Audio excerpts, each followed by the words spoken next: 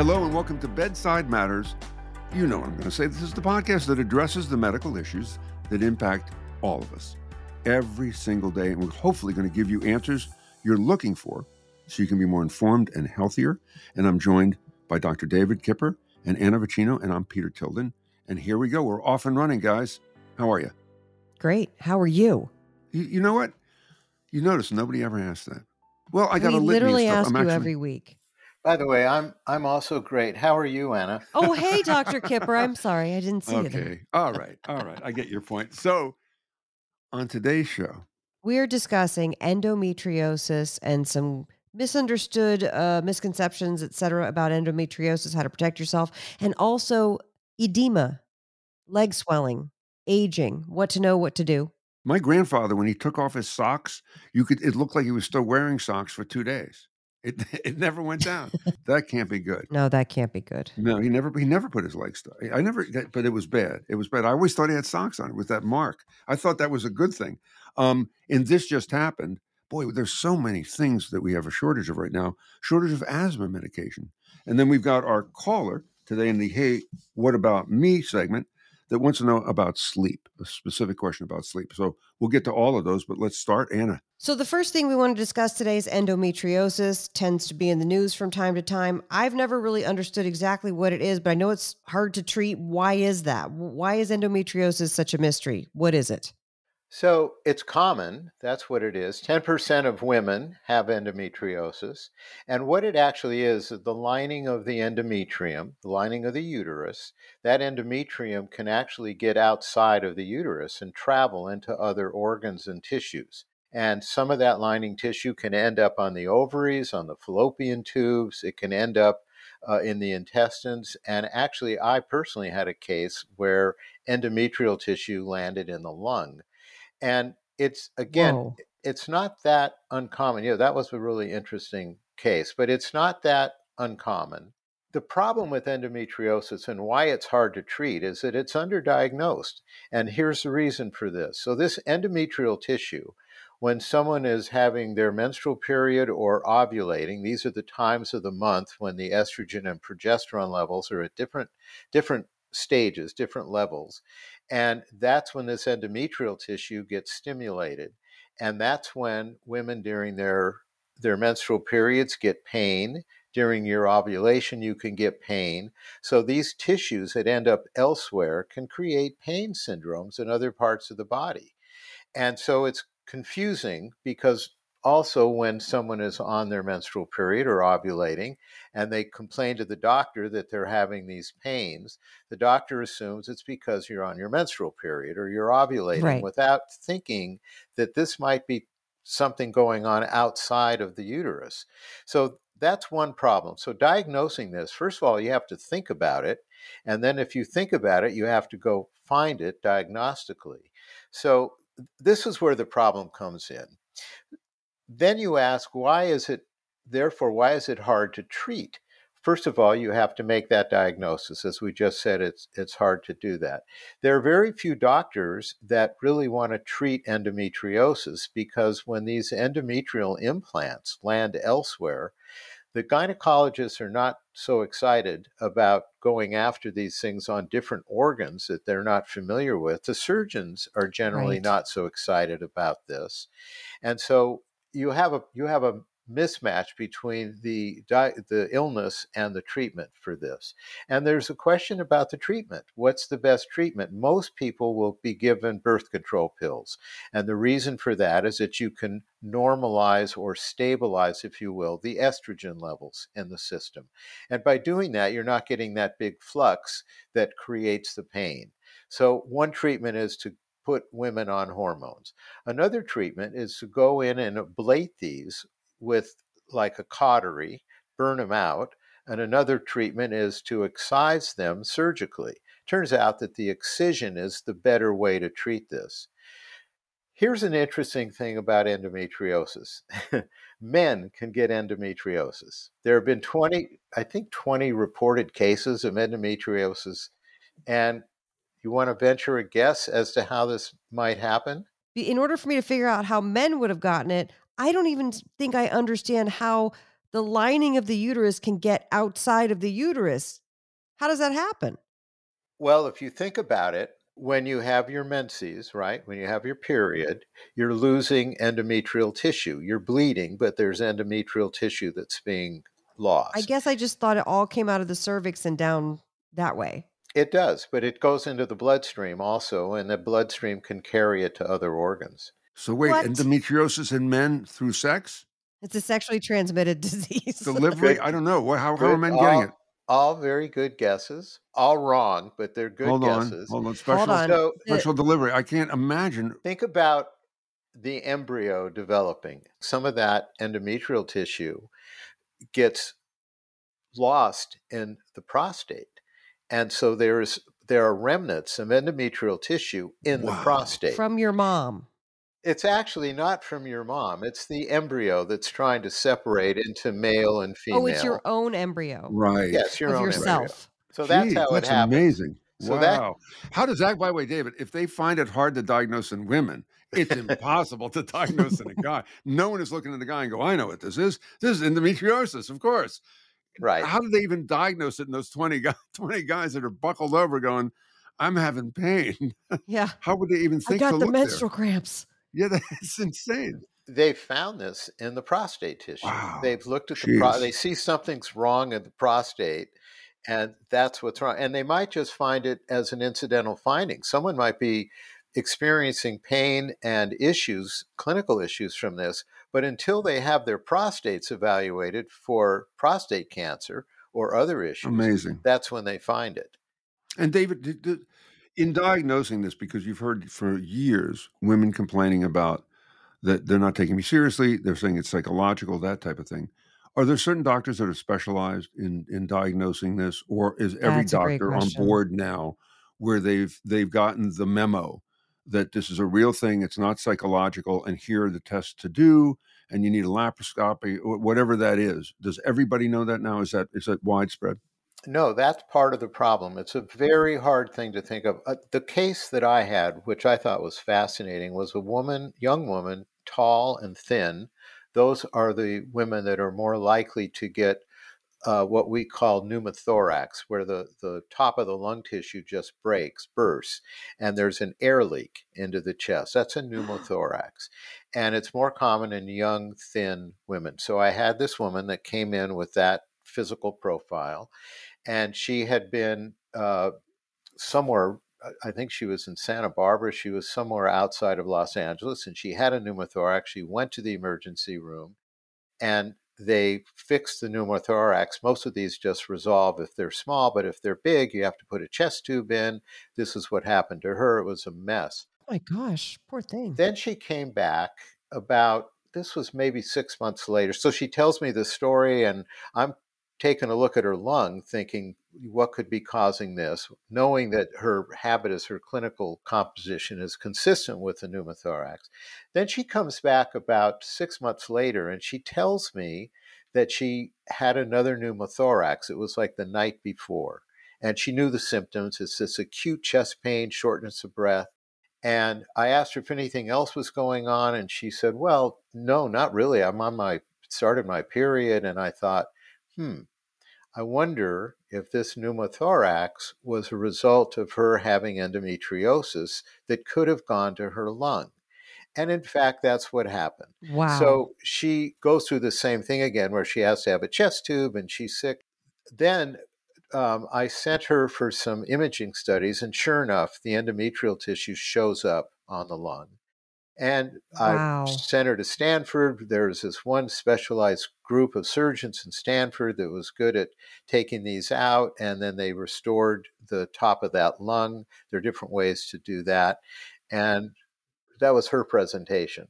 So now I have more questions, because like a friend of mine who was in her early 30s, she wound up having a full hysterectomy, not full, but a partial, I guess. If they just take the uterus but leave the ovaries, it's a partial hysterectomy.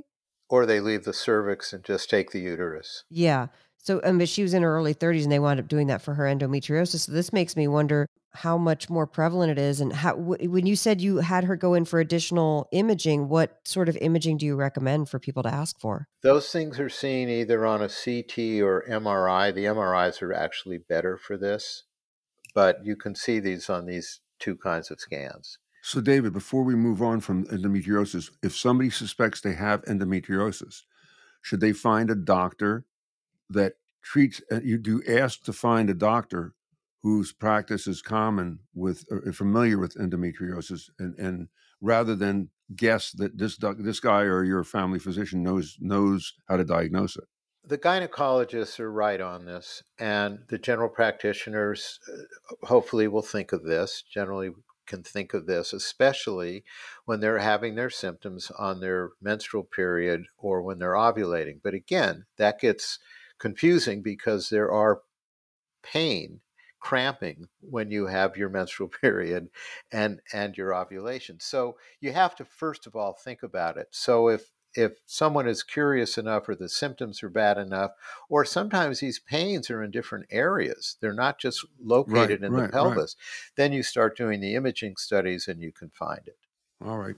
So interesting. Moving on to the other E that we talked about, edema. As you Yes. get older, with the leg swelling thing, interesting. I read something that said if you have one leg swollen and the other not swollen, that can be worse than if Oh, yeah, I read both that. What legs are does that swollen. mean? Why is there more concern if one leg is swollen than the other? So, to answer that question, let me back up a little bit and explain why the legs get swollen, and then we can talk, then I can answer that question. So, we have arteries and veins. The arteries carry the oxygen to all the tissues, and at the end of this arterial tree, it turns into a vein. The vein is blood that has no oxygen in it, so that blood has to get up to the lung. So, to do that, how does that happen? How do you propel the unoxygenated blood up to the lung? When you walk, you're constricting your muscles in the lower extremities, and that constriction of the muscles constricts these veins and pushes the blood up north. So, why does this tend to happen more in older people? And here's the answer to that. And I'm going to get to your question, Peter, I promise. In order to get the blood all the way up, the veins have these one-way valves. And these valves, as we get older, start to wear out. And their function is to, when the vein is constricted, these valves help push the blood up to the lung. These valves, like all other tissues in the body as we age, they wear out. So some of these valves in the veins are no longer functioning. And so all the blood doesn't make it to the lung, and some of that pools in the lower extremities, the feet, the ankles, and that's where the swelling comes from. So why would this happen in one leg as opposed to both legs? Because almost all of these are in both legs. Because this is a physiologic process. By the way, it's genetic. It's worse with people that are obese. Much more common in women. But here's an answer to that question, and it may not be the only answer, but in people that get a blood clot, that let's say you have this problem with your veins, it's called venous insufficiency. And let's say you have this problem, it's in both legs, but it's only now showing up in one leg. And the answer to that, from my perspective, is that you might have a blood clot in that leg. And so the blood clots, these are deep vein thromboses, they're called DVTs, and the blood can actually clot in that vein. And because of that, the circulation is really not able to get up to the lung because now you have an area of the lung in that tube that's clotted off and you can't get the blood past the clot. That Yikes. extremity will swell. So, in someone that has minor disease, you may not see any swelling. But if somebody has minor disease and they get a blood clot in that leg is going to So if swell. the one leg is bloated and the other isn't, it's worrisome. It is worrisome. It can also happen, by the way, you have lymphatics that travel along with the blood vessels. And the lymphatics, which carry the lymph tissue, which is all that immune good stuff, if you have a blockage of your lymphatic system, and this can happen if you've had surgery in the groin, this can happen if there are any kind of damaging big lymph nodes, for instance, it can happen on one side from a cancer or from some other serious infection. The lymphatics themselves can't go all the way to the top, so that leg can swell. But the more common answer to that question, Peter, would be a blood clot. Wow. So in our This Just Happened segment, there's a shortage of asthma inhalers. I mean, Peter was talking about at the beginning of the show, we have a shortage in so many medications. Get another one. Is it just albuterol? Is it other kind of inhalers? What's going on with this shortage and how do people get it? Because it's kind of urgent. When you need your inhaler, you need your inhaler. And the problem with this is that millions of people have respiratory illnesses like Yeah. COPD and asthma, and those people need the inhaler in order to open up these airways to breathe, to get the oxygen in. So it is a big problem, and the one product that is in short supply is albuterol. And albuterol comes in two forms. It comes in a powder that you can put into an inhaler that you put into your mouth, or it can come in a liquid form that you put into something called a nebulizer, which aerosols this. And it's much easier in a nebulizer. So little kids or people that just can't do the inhalers, they use the nebulizers. And in hospital settings where people are really sick, that's where they use the nebulizers because they can't really coordinate the Right. inhalers as well. The, So the the pressing liquid the thing and form, then inhale and right, yeah. it takes a little bit of work. So the liquid form of the albuterol, which we use in these nebulizers, is more common in people that are more sick and end up in the hospital.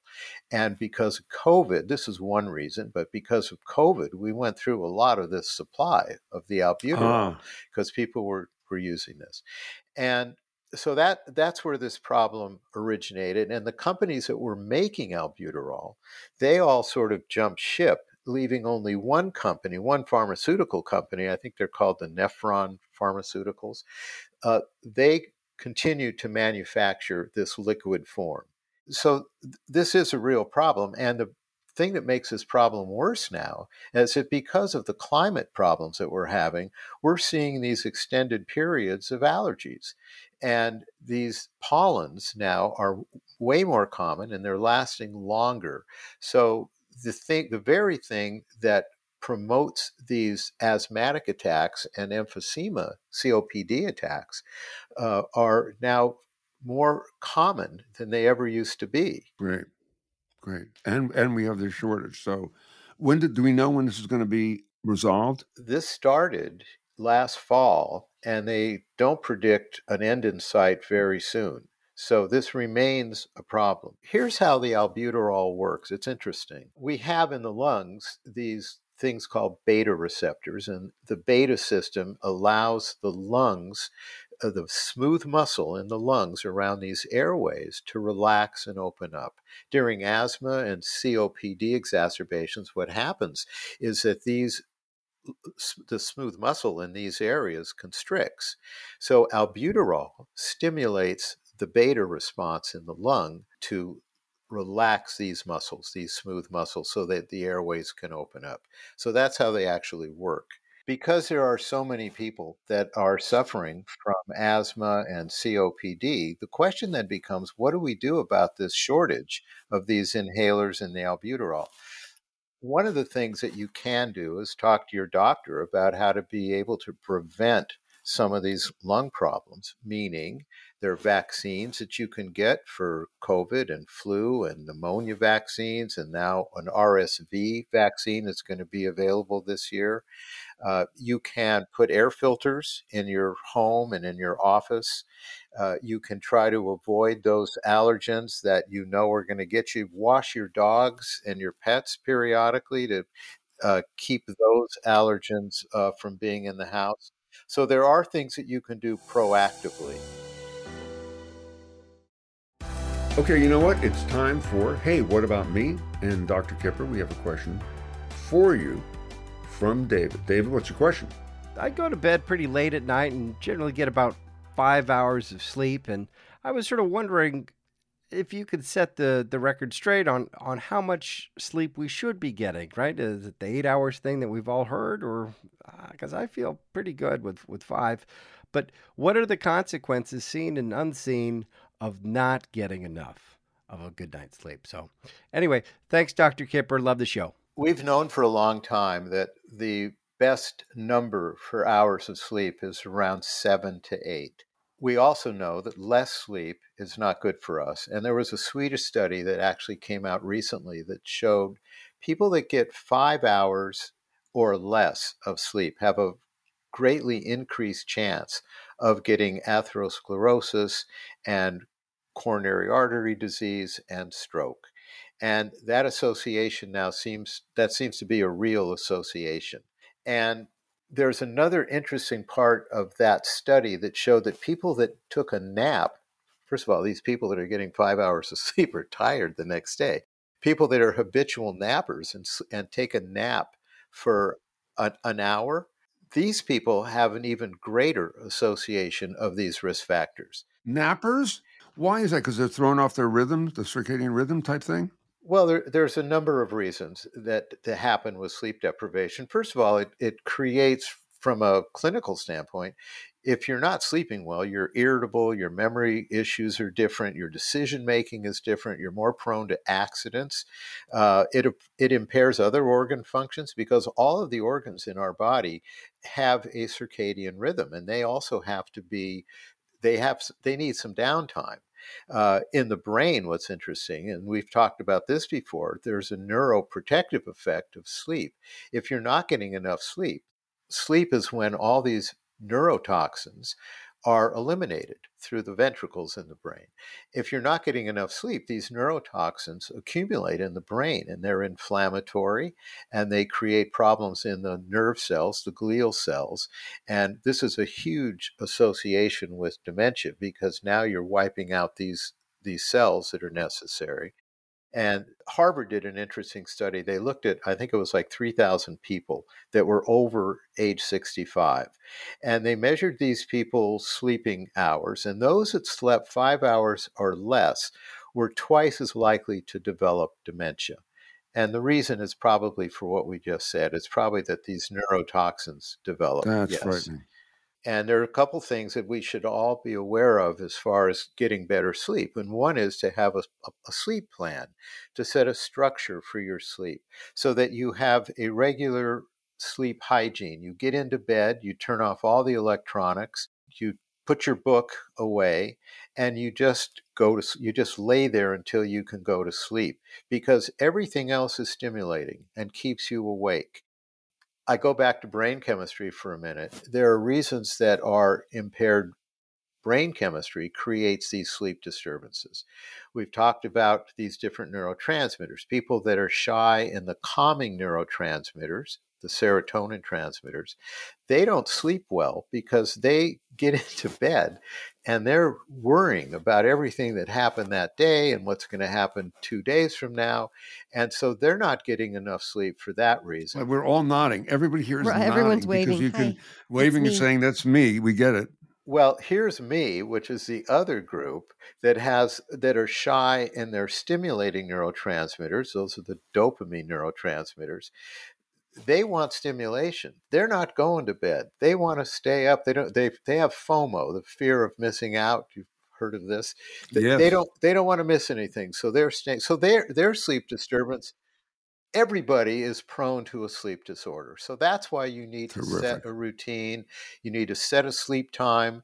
If you exercise in the morning, you're going to produce these endorphins that are going to help you. You don't want to eat stimulating foods, high caloric, sugary foods before you go to bed.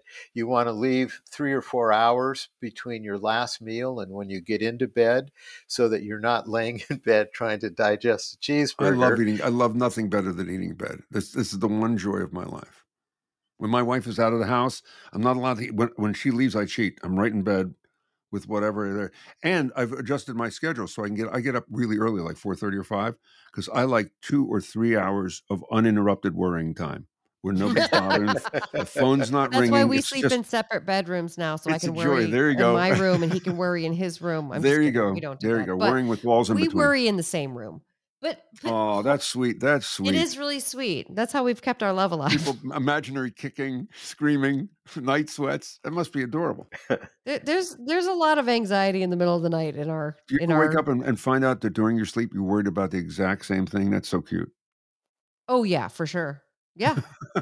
I love you so much. I worried about the same thing, that the house was gonna burn down. It's wonderful. Do you guys take naps? No. You know Good. what, I used to, but when I changed the way I ate, I now do. But and I was gonna say too, when I do more strength training, I am tired enough to sleep through the night. Like, I literally have to run my physical body ragged so that I will sleep through the night. And then I do. And then I always get a good score on my Aura Ring. And so I was like, oh yeah, that's right. Exercise. We're supposed to be You with the doing that. tests. I get a test for this and a I test for love this. the Aura Ring. I can't nap because it reminds me of my grandfather snoring on the sofa. It's disgusting.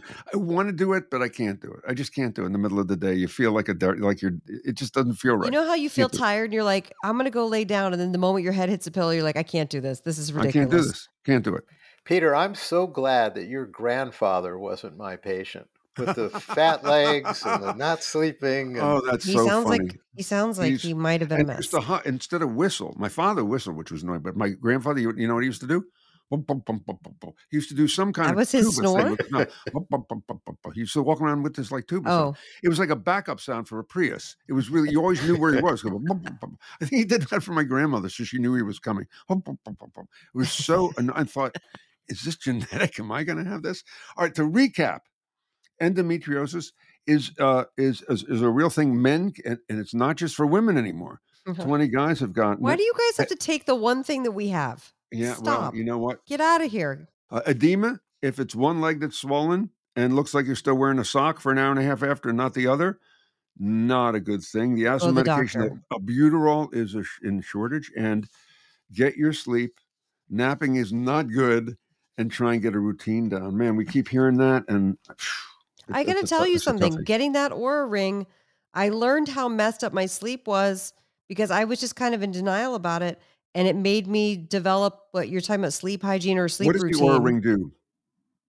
Well, it tracks like resting heart rate variability, the hours that you sleep, whether you're in deep sleep, REM, light sleep, you know. I just have a mood ring from the 60s that tells me if I'm It happy does or the sad. same It turns thing. every god. It does the same thing. But I liked it because I found out my sleep was bad, and then I wound up getting the whole change. I got this expensive Aura Ring, but then the whole thing that made a difference was getting a $25 sleep mask, and that made me sleep through the night probably 50% more than I was. is that when you got a separate bedroom? When No. you got the mask? The first night we were married and back from our honeymoon, and I was 4 months pregnant, he said to me in earnest, he turned and looked at me, he goes, we should have separate bedrooms. And I was like, we literally just got married. Can we just try this co-sleeping thing? And we still sleep in the same bed 24 years later. And if you're sick and tired of being sick and tired, follow us at bedsidematters.org. I'm going to take a nap. See ya. The information on Bedside Matters should not be understood or construed as medical or health advice. The information on Bedside Matters is not a substitute for medical or health advice from a professional who is aware of the facts and circumstances of your individual situation. Thank you for listening. If you enjoyed the show, please share it with your friends. We'll see you next time.